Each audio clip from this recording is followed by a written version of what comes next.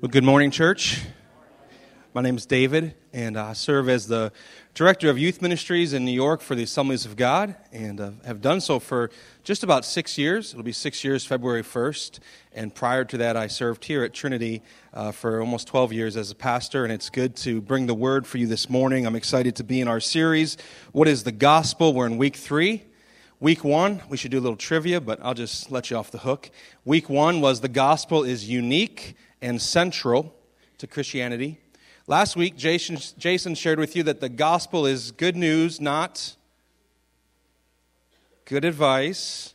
Jason, maybe you should preach again this week. Where are you? And this morning, we're going to talk about the truth that the gospel is receive, not achieve. One of the things that I get to do in my work, one of the things I'm responsible for in my job is to run a summer camp for teenagers. And so we have a summer camp we run in July for about 300 campers. And of course, part of camp, how many of you grew up and you ever went to a summer camp? Summer camp somewhere in your history. Okay, and you survived. That's good. Part of summer camp is the games, right? The recreation and crazy games. And I guarantee you some of the games you played at summer camp growing up, we cannot play anymore. We live in a different time and age, and we can't play the games you played. But we still try to play fun, safe games that our insurance company allows us to play. And a couple of the games we played this past summer, one of them was called Slip and Slide Kickball. It's exactly what it sounds like. It's kickball, but instead of bases, there are little infant child pools full of water, and there are slip and slides leading into each base. So the kids kick the ball and they run, and they have to slide into each base to be safe. Another game that we played involved teams working together to move a very large item across a big field. And it was a bunch of black inner tubes that had been duct taped together and other things. And it was very hard to lift and carry, and they had to carry it across. And while they were carrying it across, all the other teams got to throw things at them as they try to get across. And if you got hit by one of the things, you were out. And so by the end, sometimes it was one little kid trying to pull that whole thing across the finish line. One of the things that they had them throwing was they took diapers, unused diapers, and wrapped them up and then dipped them in Hershey chocolate sauce. And so people are firing these diapers at people. And who wants to go to camp? Doesn't that sound fun? And one other game we did last year, which I thought was one of the more creative, unusual games, was the rec team took helmets. They were hard hats, and they drilled screws through them in the opposite direction, so they were sticking out the top and the sides of the helmets. And then their team, one of them had to stand there, and their team threw raw hot dogs at their head and tried to see how many hot dogs they could get stuck to the helmet. It was something else to watch.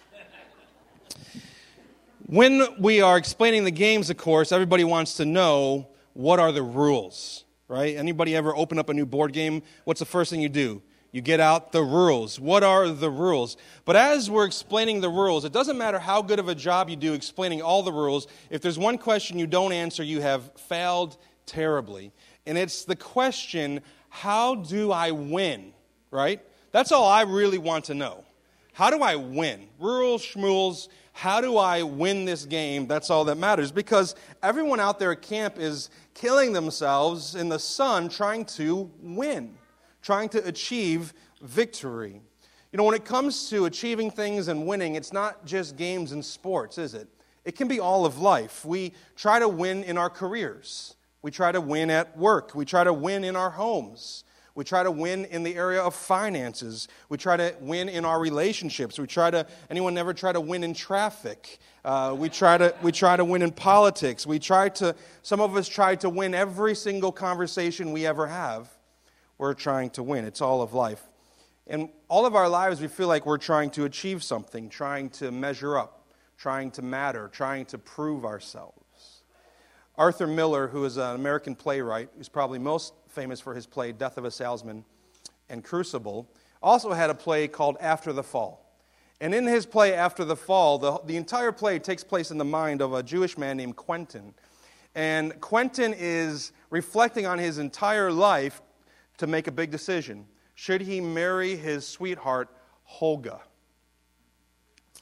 And as he's reflecting, this is one thing that he says as he looks at life. He says, "For many years I looked at life like a case at law. It was a series of proofs. When you're young, you prove how brave you are or smart. Then, what a good lover. Then, a good father. Finally, how wise or powerful or whatever. But underneath it all, I see now there was a presumption that I was moving on an upward path towards some elevation where God knows that I would be either justified or condemned. He has this overwhelming sense that all of life is really a series of tests. How do I prove myself to be a good father? How do I prove myself to be a good worker? How do I prove myself? And he had this sense that at the end of life, he would either pass or he would fail. There would be a verdict announced. And at the end of life, the question that would really affect him the most is this: did I achieve enough? Did I achieve enough? You know, life can feel like one opportunity after another to achieve something. When you're a kid, you go off to school and you have all sorts of ways to achieve something. My girls have this, the school I send my girls to uses this app called Class Dojo. In Class Dojo, all day long, the teacher can give points or take points away from your child based on different things. And as a parent, you can actually track your child's day all day long and see how they're doing. So literally there's opportunity, and if they get enough points, they get some sort of a prize. We give kids report cards, physical fitness tests, all sorts of ways to achieve things. And then as you become a teenager, now it's more about achieving things in the areas of still grades, of course, because you're trying to get into college, or you're trying to achieve success in the area of relationships, trying to navigate the jungle of relationships, trying to prove yourself in sports or music or whatever everybody tells you you're good at. Then you head off to college, and now you have to put together a proper transcript so that when you graduate from college, you can get into graduate school or take the next step, or you go to the military, and there's a whole other way of achieving and proving things. And then you need a resume to get a job. And then as you become an adult, it doesn't really go away. No, everything you do is a chance to prove yourself, to achieve something, whether it's your career, your marriage, your family. And so all of life, and we're really wired to achieve. And the gospel is so radically counterintuitive to both human nature and the human experience, because the gospel says it's not achieve, it's receive. The gospel is receive, not achieve. We're going to look at a passage that Paul writes in 2 Corinthians chapter 5. I'll read it to you, but if you want to turn there quickly in your Bibles or flip there on your phones. 2 Corinthians chapter 5, Paul is writing to the church at Corinth, and this is one of his most personal, heartfelt letters that really exists in the New Testament. He's really putting his heart on his sleeve for these people because he loves them, but they are hurting him with their words and they're doubting him, and so he's really just being very transparent with them. And we're going to begin in verse 16 of 2 Corinthians chapter 5. And here's what Paul says. He says, "So we have stopped evaluating others from a human point of view. At one time we thought of Christ merely from a human point of view. How differently we know him now." Isn't that some of your stories?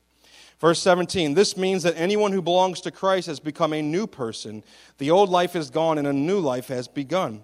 Verse 18, "All of this is a gift from God, who brought us back to himself through Christ. And God has given us this task of reconciling people to him. For God was in Christ, reconciling the world to himself, and no longer counting people's sins against them. And he gave us this wonderful message of reconciliation," summarized in these two verses. "So we are Christ's ambassadors. God is making his appeal through us. We speak for Christ when we plead, 'Come back to God.' For God made Christ, who never sinned, to be the offering for our sin, so that we could be made right with God through Christ." The gospel is receive, not achieve. Verse 18 says that all this is a gift from God. Now, we just not so long ago finished Christmas, right? And most of you probably received some sort of a gift. When someone gives you a gift, do you say, "Well, hold on, before I open this gift, let me perform for you. Let me perform some feat of great strength, or let me quote some great poem to you, or let me ask me a difficult question, and let me prove that I'm smart enough to open and to receive this gift"? Of course we don't. We simply what? We just receive it. We open it, we take it, we make it our own. We thank the giver for the gift. It seems simple, right? Just receive. It seems very simple. But you know, in life, it isn't. It's one of the hardest things for humans to do is to simply receive. And this morning, two things we're going to see. Number one, what we receive in the gospel. What exactly do we receive in the gospel? And then secondly, we're going to ask the question, well, why do we prefer to achieve? Why are we so wired to achieve? So first, what do we receive? Well, the first thing that we receive is in verse 17. We receive a new identity. You become a new person. The old life is gone and a new life has begun. When you look at this verse, Paul makes a very important if-then statement. You know what an if-then statement is? If you eat your vegetables, then you'll be healthy, right? If all you eat is fatty foods, then you won't be healthy. If-then statements, right? So Paul here says, if you belong to Christ, then you become a new person. So if we're going to receive a new identity, then we need to understand this. What does it mean to belong to Christ? If belonging to Christ is the way to receive a new identity, how do we belong to Christ? Well, Paul actually told us in the previous verse. It was the very first verse that we read this morning, where he said, we used to view Christ how? Merely from a human perspective.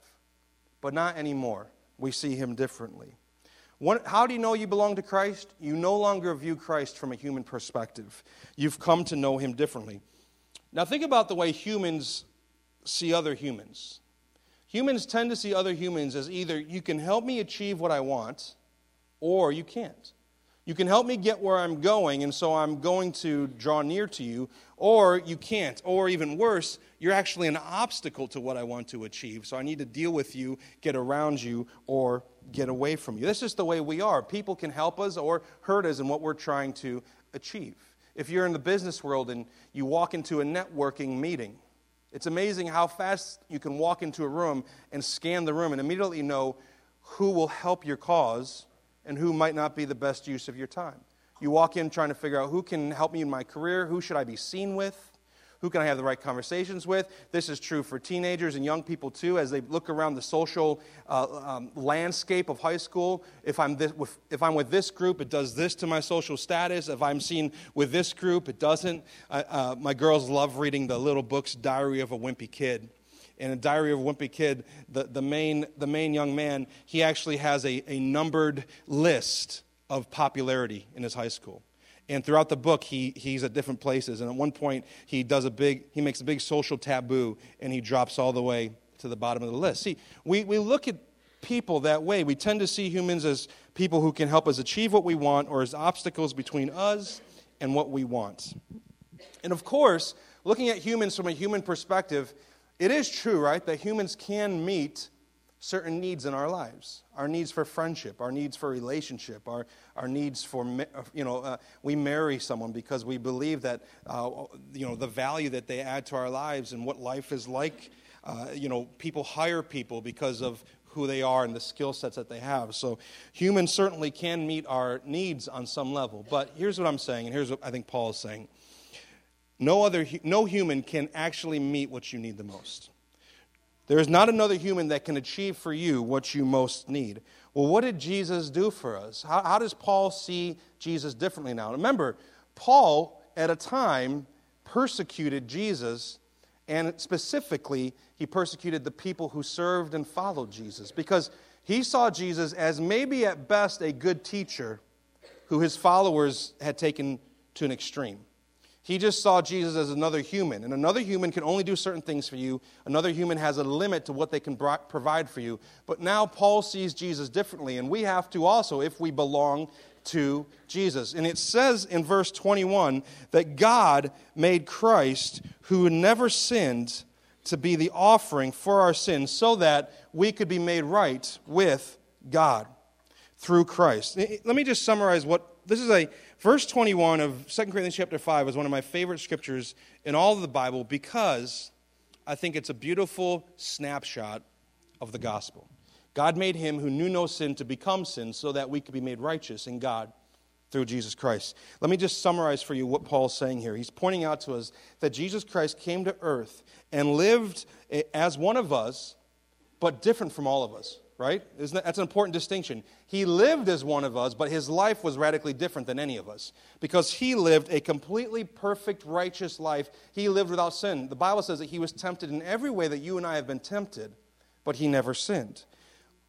So he deserves the acceptance of God because he's the one righteous human. He's the perfect image of the Father. That's what we were supposed to be. We're image bearers, but we lost an aspect of the image of God at the fall. And so Jesus comes to restore our images. And so as the perfect image bearer, as the exact representation of the Father who lives perfect in our place, he deserves the acceptance and the approval of his Father. But rather, the shocking plot twist, as it's explained in this verse, he becomes sin on the cross.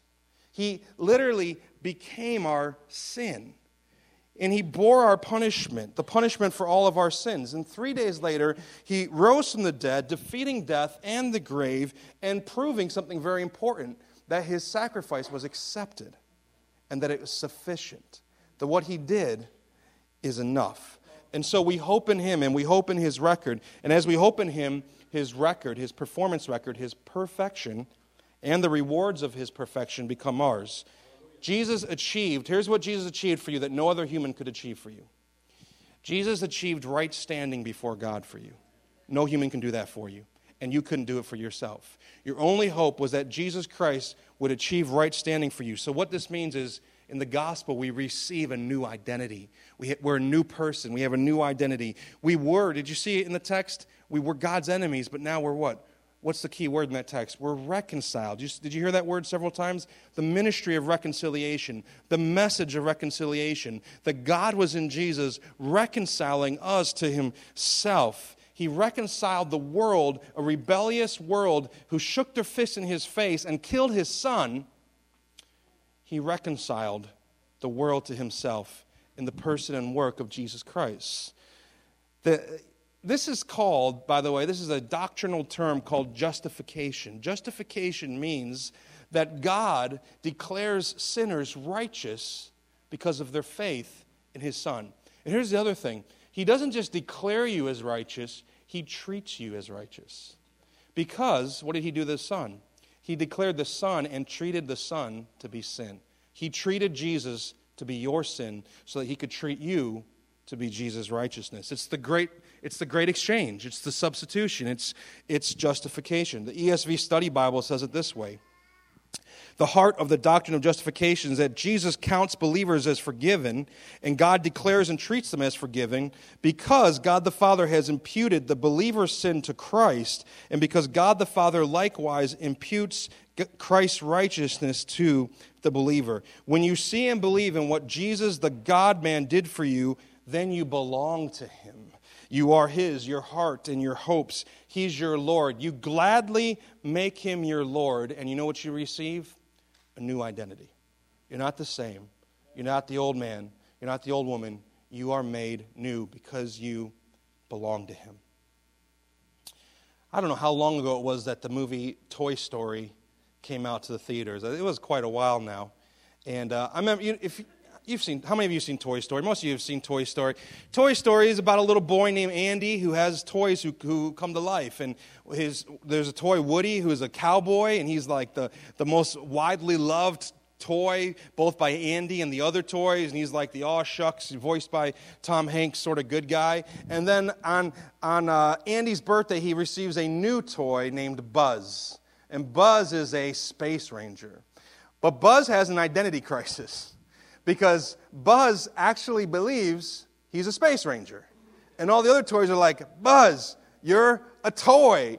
And in one of the funnier scenes of the movie, Buzz, determined to prove that he's actually a space ranger, says, well, then I should be able to fly if I'm a space ranger. And he falls off the bed, but he just bounces off of a ball. And it just looks like he flies through the air, and he lands on the bed. And it just confirms all of his delusions that he is a space ranger. Well, Andy has a next-door neighbor named Sid. He's that nightmare kid in your neighborhood. And Sid likes to do bad things to toys. Sid's going to be in trouble someday. But Sid, through a series of events, gets his hands on Andy's toys, including Buzz and Woody. And Woody gets trapped inside a milk crate, and Buzz gets strapped to a firework. This is what Sid's going to do to them. But before that happens, Buzz is wandering through Sid's house, and the TV's on. And he comes up to the TV, and there's a commercial, and the commercial is for Buzz Space Ranger. And he sees on the commercial that there are thousands of him in boxes, in stores, and he has this awakening where he realizes, oh my goodness, I'm just a toy. And everything that they say the toy can do, he can do. And so it gets to this scene where Buzz is tied to this firework. Woody is under this milk crate, and they're having this conversation. And Buzz is really down. He's really down. He's actually not bothered that he's strapped to a firework. He's bothered that he realizes he's not who he thought he was. And he says this, I'm not a space ranger. I'm just a toy. A stupid, little, insignificant toy. And then Woody begins to remind him not just of who he is, but of who he belongs to. He says, whoa, hey, wait a minute. Being a toy is a lot better than being a space ranger. Look, over there in that house is a kid who thinks you are the greatest. And it's not just because you're a space ranger, pal. It's because you're a toy. You are his toy. And what Woody is saying to Buzz is, your value is not determined by who you are or who you think you are. Your value is determined by who you belong to. And then what happens is Buzz in this scene looks at the bottom of his foot and sees where Andy has written his name on his foot. And as Buzz looks down at his foot and through the grime and the dirt wipes it away and sees Andy's name, now he has this new sense of identity and a new sense of mission to get out of that house and to get back to Andy. Now listen, whose name is written on you? Whose name is written on you? Who do you belong to? And if you've placed your hope in Christ, then in a very, very real way, He's written His name on your heart. He's written His word on your heart, and He's actually inscribed you on the palm of His hand. And so you belong to Christ. And this is what it means to receive a new identity, that I am not my own. I've been bought with a price, and I belong to Jesus. And here's the thing about receiving a new identity. You cannot become a new person without belonging to Christ, but you also can't work your way into a place of belonging. You can't make yourself belong. The only hope you have is in verse 18, that all of this is a gift from God. A gift not to achieve, but to receive. You don't become a new person by behaving like Him. You become a new person by belonging to Him. We don't achieve right standing before God, we receive it. And one of the ways you can explain the gospel to other people is that the gospel means that I get to receive what Jesus achieved for me. I receive what He achieved. His rewards, His righteousness, His standing, and His identity. Okay, so we receive a new identity, but also we receive a new story. It says, for God was in Christ. He was reconciling the world to Himself, no longer counting people's sins against them. And He gave us this wonderful message of reconciliation. We have a new message. You know what that means? We have a new story. We have a new narrative. We have a new way of looking at life. We have a new way of making sense of our lives. It's a story that makes sense of the world and connects us and our lives to the same story. One of the shows that my wife and I like to watch together sometimes is the show Undercover Boss. Anybody ever seen Undercover Boss? Where an executive in a company goes and works what would be considered lower-level jobs in disguise so that he or she can get the real picture of what it's like to work in his or her company. And it's always interesting and somewhat predictable, but I'm always almost crying at the end when they're giving here's $4,000 and the people are just weeping. And I'll tell my girls, I say, you know what that is? That's grace. That's grace. That's not deserved. That's grace. But the most recent one was with the company Coffee Bean and Tea Leaf. I don't know if there's one in our area or not, but it's a coffee shop that's around the country. Coffee Bean and Tea Leaf, and the executive goes undercover as a barista at one of the coffee shops. And he's in San Diego. And the other barista is a young man, I forget his name, but he begins to tell him his story. And he says, I don't actually have my own place to live. He says, well, where are you living? He says, I pay $550 a month to sleep on someone's living room floor. But he says, it's better than where I was because I used to be homeless. I used to be on the streets. And then he says, I'm so busy trying to work and make a little, and I have a part-time job with the coffee bean and tea leaf. It doesn't really pay my bills. I really need another part-time job, but I don't even have a computer, so I can't search for another job, or I have a hard time searching. I don't have a vehicle, so he spends an hour on the bus every day to get from one side of San Diego to the other just to work his part-time job. But he loves his job. He's like an expert at everything he's doing. And you know that at the end he's going to get a good blessing. And sure enough, at the end of the show, when the undercover boss reveals his identity to this young man, he goes and says, listen, I want to do some things for you.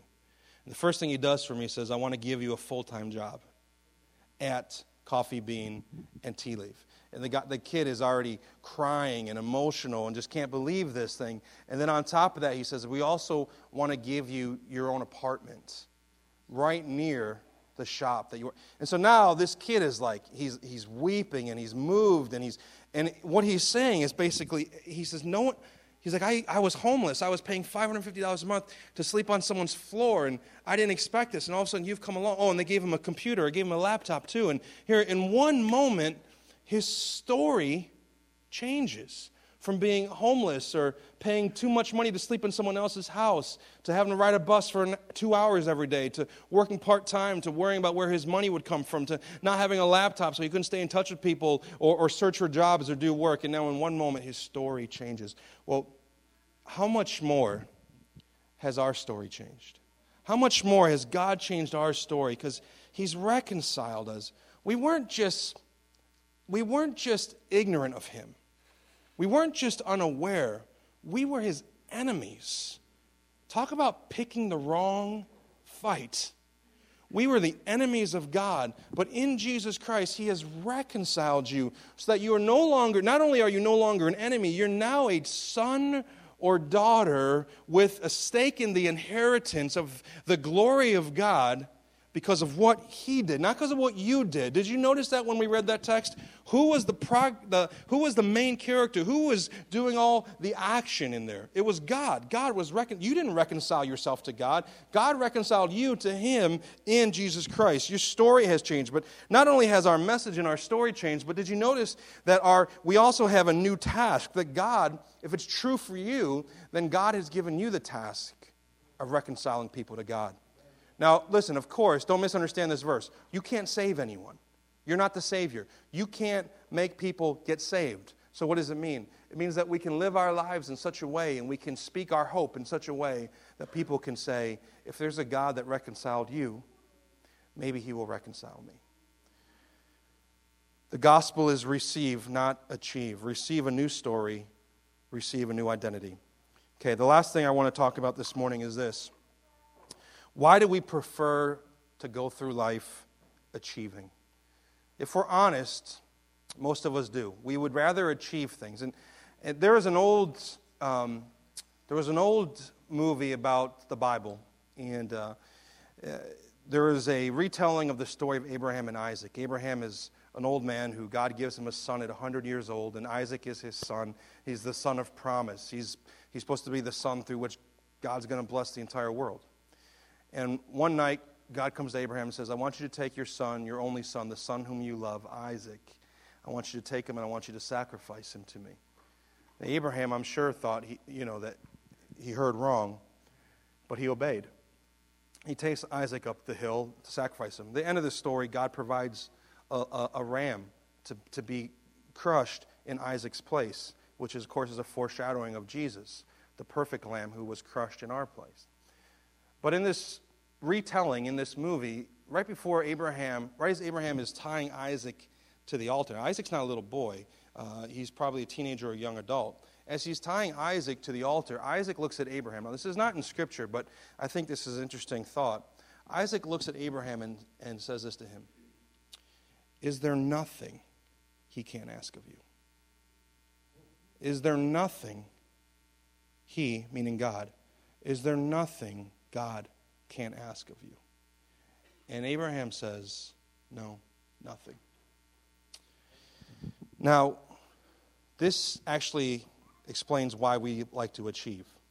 Because if we have somehow achieved our salvation, if we have contributed to our salvation, If we have somehow earned it, then there's a limit to what God can ask of us because we were a contributor to it, right? I give this example. You've probably heard me give this example before.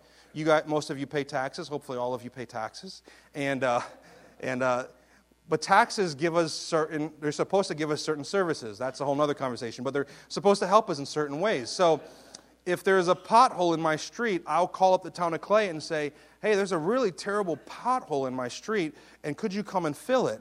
And if they have the gall to say to me, why should we care about that pothole and why should we come and fill it? I'll simply say, because I'm a taxpayer. I pay my taxes. You want to know how much I paid to you last year? I paid my taxes, and so this is part of the deal. I did my part, now you do your part, or bus my kids to school, or come and pick up my trash because it's included in my taxes, right? If you're a taxpayer, there's certain things you expect. Well, when we think we've achieved our salvation, then we're a spiritual taxpayer. And we say to God, I did my part, now you do yours. And there's a limit to what He can ask of you. But if it's all His work, if the gospel is receive and not achieve, then, as the movie says, there's nothing He can ask of you. And let's be honest, it's a little scary. It's a little unwelcome. It's a little uncomfortable. I was texting my dad last week talking about this topic and the grace of God and saying, listen, if God has given us salvation in the person and work of Jesus Christ, then literally anything else He chooses to give to us is gravy on top. Which was the wrong choice of words because he immediately got hungry for mashed potatoes. And the sad irony is that when we try, hear this because many Christians are caught in this cycle, when we try to achieve righteousness, remember life as a series of proofs?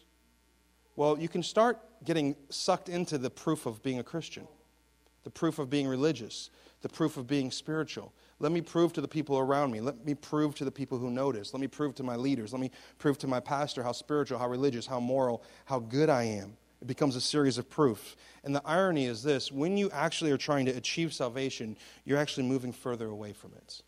You're moving further away from receiving what Christ did. When you're trying to achieve salvation, here's what you're saying to Jesus. Thank you for what you did. It wasn't enough. It just wasn't. You did your part, now let me do my part. Thank you for what you did, but it wasn't enough. I have to finish your work. But when He died on the cross, one of the last things He said is, it is finished. His work is sufficient. It's complete. It's enough. We don't receive, we achieve. You know, in 2 Kings chapter 5, there's a story of a Syrian commander named Naaman. Naaman is a wealthy, well-respected, powerful man, but he has leprosy, which is a death curse in that culture and in that time in history. And he's desperate to find help. And he hears that there's a prophet in Israel who can maybe get him healed. And so Naaman, who his whole life has been an achiever. His whole life he's been an achiever. He's climbed the ranks. He's gathered great wealth. He's conquered enemy. He's an achiever. So now he heads off to Israel to get his healing. And what do you think he thinks he's going to do to get it? He's not going to change his strategy now. He's going to achieve. So he goes to the top person in the nation, the king of Israel, because he thinks that's where important people like I go. I go to other important people. And the king tears his robes and says, who do you think I am? I can't heal you. Like, he thinks this is a trick to make them fight each other because Israel is going to not be able to provide the healing that the Syrian commander wants. And so he says, but there's a prophet named Elisha. And so he goes to the house of Elisha, and he rolls in with his whole collection of stuff that he's going to impress the prophet with and buy his healing and achieve things. And Elisha, the prophet, doesn't even come to the door, which is like another slap in the face of Naaman. And his servant comes to the door, and his servant comes to the door and says, the prophet said, go dip yourself in the Jordan River 7 times and you'll be healed. Now, most of us will go, easy enough. Literally anyone can do that. But Naaman won't hear of it. He will not hear of it because he says, I came all the way here for that. That's not impressive. That's not something to achieve. That's not another notch on my belt. That's not something that I can do that people will talk about for years and years to come. And in the children's Bible, the Jesus Storybook Bible, Sally Lloyd-Jones summarizes the story this way, and I love this. She says, all Naaman needed was nothing. And it was the one thing Naaman didn't have. All Naaman needed was nothing. And it was the one thing Naaman didn't have. To receive Christ, all you need is nothing. You come to him as you are. But if you don't have that, you'll never receive him. In the gospel, we receive a new identity and a new story. The gospel is received, not achieved. And as I close this morning, let me apply this to two areas of our lives. People who, I have friends who listen to me preach and they give me feedback. And one of the consistent pieces of feedback I get is, you don't give enough application. You're not concrete thinker enough. And so here's my attempt. I want to give you two areas of life in which I think this changes us. Okay, having a new identity and have a new story. So the first one is the area of life when it comes to our possessions or our wealth, our money, our finances, our stuff. Okay, I think being a receiver and not an achiever changes you. And let me explain. If you're an achiever, then here's your identity. Here's your identity when it comes to your possessions. I am what I have. And I earned it. You belong to your possessions. They don't belong to you. So your identity is I am what I have. And if I have stuff, I'm something. And if I don't have something, then I'm nothing. Okay? So that's your identity as an achiever. And your story is this. The story that you tell yourself is this. I earned this on my own, so this is mine to do with it what I want. Okay, that is the identity and the story of people who are achievers when it comes to your money and your finances. My identity is, I am what I have, and my story is, I achieved it on my own, I can do what I want with it. But when the gospel changes you, and when you realize you belong to Christ, here's your new identity. As a receiver, here's what your identity is when it comes to your stuff. Everything is a gift from God. And I have nothing apart from him. I am a steward of his gifts, and here's your new story. Nothing is my own. I earned this money, I earned this success using the gifts that God gave me. You might be a hardworking person, and I hope you are. I hope you're the hardest worker at your place of employment, because that brings glory to God, and it's a great witness. I hope you're the best worker where you work. But you know what you're working with the brain God gave you. Using the breath that God gives you every single moment. Using the appendages that God has put together and allowed you to have. Using the mindset and the personality and the gifts. And you might think, that's the American dream. I'm a self-made person. I picked myself up by my bootstraps. That story is a lie. The truth is that everything you have is a gift from God, so everything belongs to him. So we are simply now stewards of what he is giving us, and now it becomes our joy to give. So here's what I'm saying. Every time someone in church talks about giving or tithing, if you tighten up inside, it's possible that it's not just that you don't like the idea of it, but you're actually living in a wrong story. You're living out the wrong story, and you have the wrong identity. Imagine that you have no vehicle, and you have no way to get to work, and no way to get to see family, no way to do nothing. And a philanthropist comes along and says, hey, I want to give you the vehicle of your choosing. Some of you already know right now what vehicle you would choose. But I want to give you the vehicle of your choosing. I'm going to pay for the insurance. I'm going to cover everything. Not only that, every time you're out of gas, I'm going to come to your house. I'm going to take your car. I'm going to fill it up with gas, and I'm going to drive it back to you. Yeah, some of you are like, where do I sign up? Where do I sign up? But then there's this slight caveat. The philanthropist says, but the gas station that I prefer is 15 miles away. So when I drive there to gas up, by the time I come back, you're going to be down a gallon, just so you know. Okay? Just so you understand. Now, what right-minded, reasonable person would say, that's unacceptable? That is absolutely unacceptable. How could you take that gallon of gas from me as you're filling up my tank? I will not have anything to do with you or your gift. It's absurd, right? But when we look at our stuff, we say to God, it's unacceptable that your word would say that I should give 10% of what it's unacceptable. Don't you know the world we live in? I need that money. I use that money. And I realize for some of you, it's a real struggle. 10%. Like when we got approved for a mortgage for a house, we got approved for an amount way more than we actually could afford. And I was like, why did they approve us for this? And then I realized they don't factor in the tithe.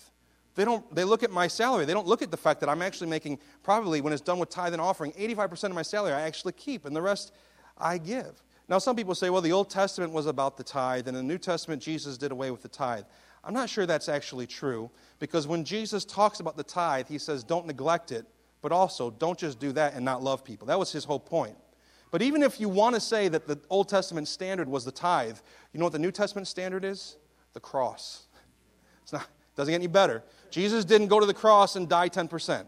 He didn't give 10% of himself for you. And the standard is the cross. And so I'm not here to tell you what you have to do with your money or to guilt you or manipulate you. That's not how the gospel works. But what I'm saying is, if you have a new identity, if you belong to Christ, and if you're living in a new story, you'll have a totally different attitude about your stuff. You just will. And if you don't, then the solution is not start trying to do the right stuff, but the solution is try to understand better the story of God. So, our possessions. Let me give you one more example and then we'll finish. Another area of our life, I think, is our sufferings. Now, all of us will suffer. I mean, Jesus promised his disciples. Talk about a promise you don't want. He promised his disciples that they would suffer. He told us, in this world, you will have hard times. You will have tribulations. There's no one in this room that hasn't suffered. This past year, I've walked several friends through tremendous suffering. I walked one of my best friends through the death of his 18-month-old child. We saw what happened, obviously, with baby Maddox, the young baby that her mom was in our church. My friend was 40 years old, died of a heart attack this past August in his sleep. And yesterday would have been his 41st birthday. Like, we've seen suffering, and of course, we have health concerns in our church and with our leader and with our pastor. Like, we understand, we're familiar with suffering, but suffering, this is what I've been learning recently. Suffering has a way of surfacing people's theology. It just does.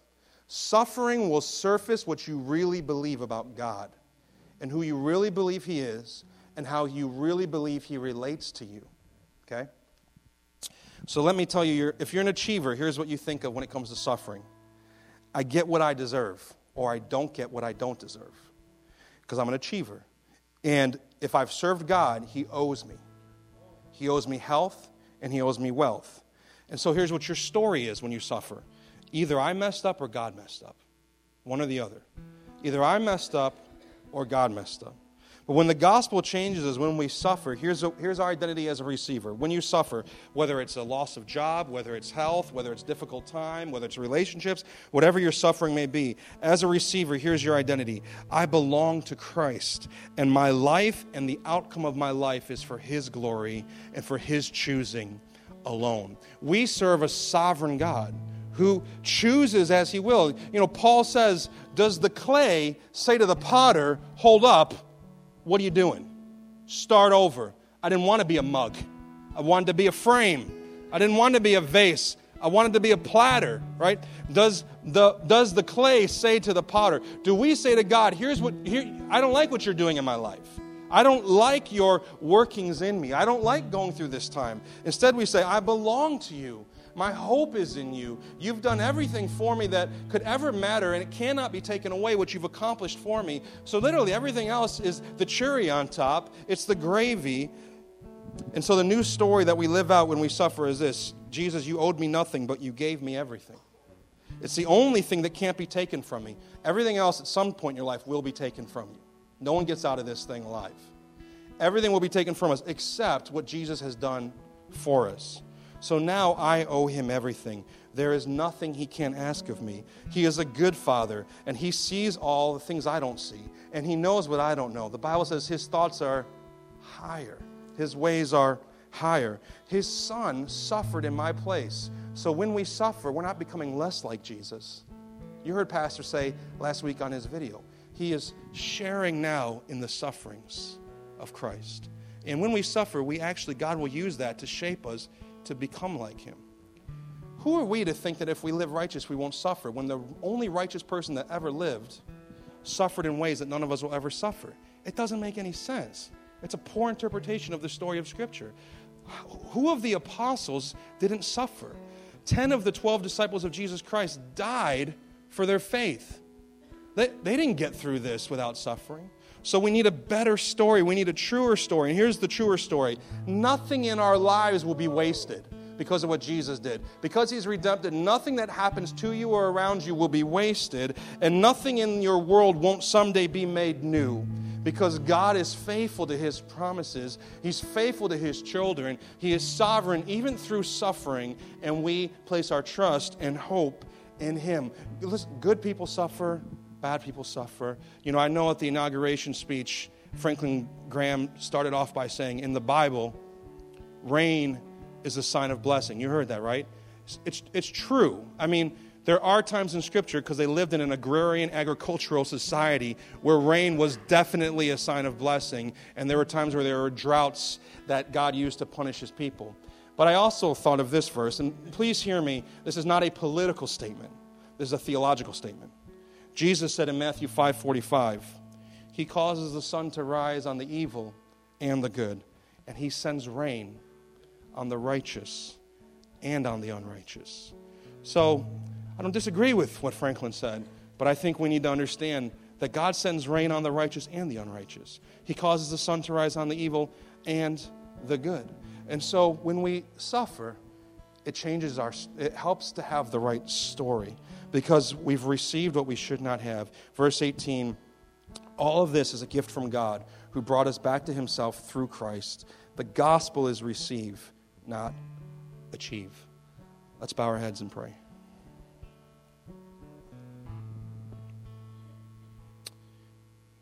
In just a moment, we're going to stand and respond through song by singing the words to the stand about Jesus carrying our sin and the weight of our sins being upon Him. But if you're here this morning and you would say, I don't know that I belong to Jesus, I would ask you just to look at Him. Consider who He is. If you're here and you say, this all sounds good and I wish it was true, but I'm not sure it is, I would just encourage you to continue. Come back for this 10-week series on the gospel. We've just done the 3rd week, but we have 7 more truths, and I believe that God will use it in your heart. If you want to call it to God this morning, all you simply have to say is, Dear God, I recognize that I can't save myself. I cannot achieve salvation. But Jesus, you achieved salvation for me, and I believe that. I receive that. I receive what you've done for me. If you're a Christian here this morning, maybe for you this morning this message means it's not so much about changing your actions, but maybe it's more about changing your motivations behind what you're doing. You're not serving God to achieve something, not out of fear or guilt, but you're serving God out of deep gratitude that He achieved for you what you can never have achieved for yourself. Just take 30 seconds in your seat and let the Holy Spirit speak to your heart, and then Jason's going to have us stand together and sing.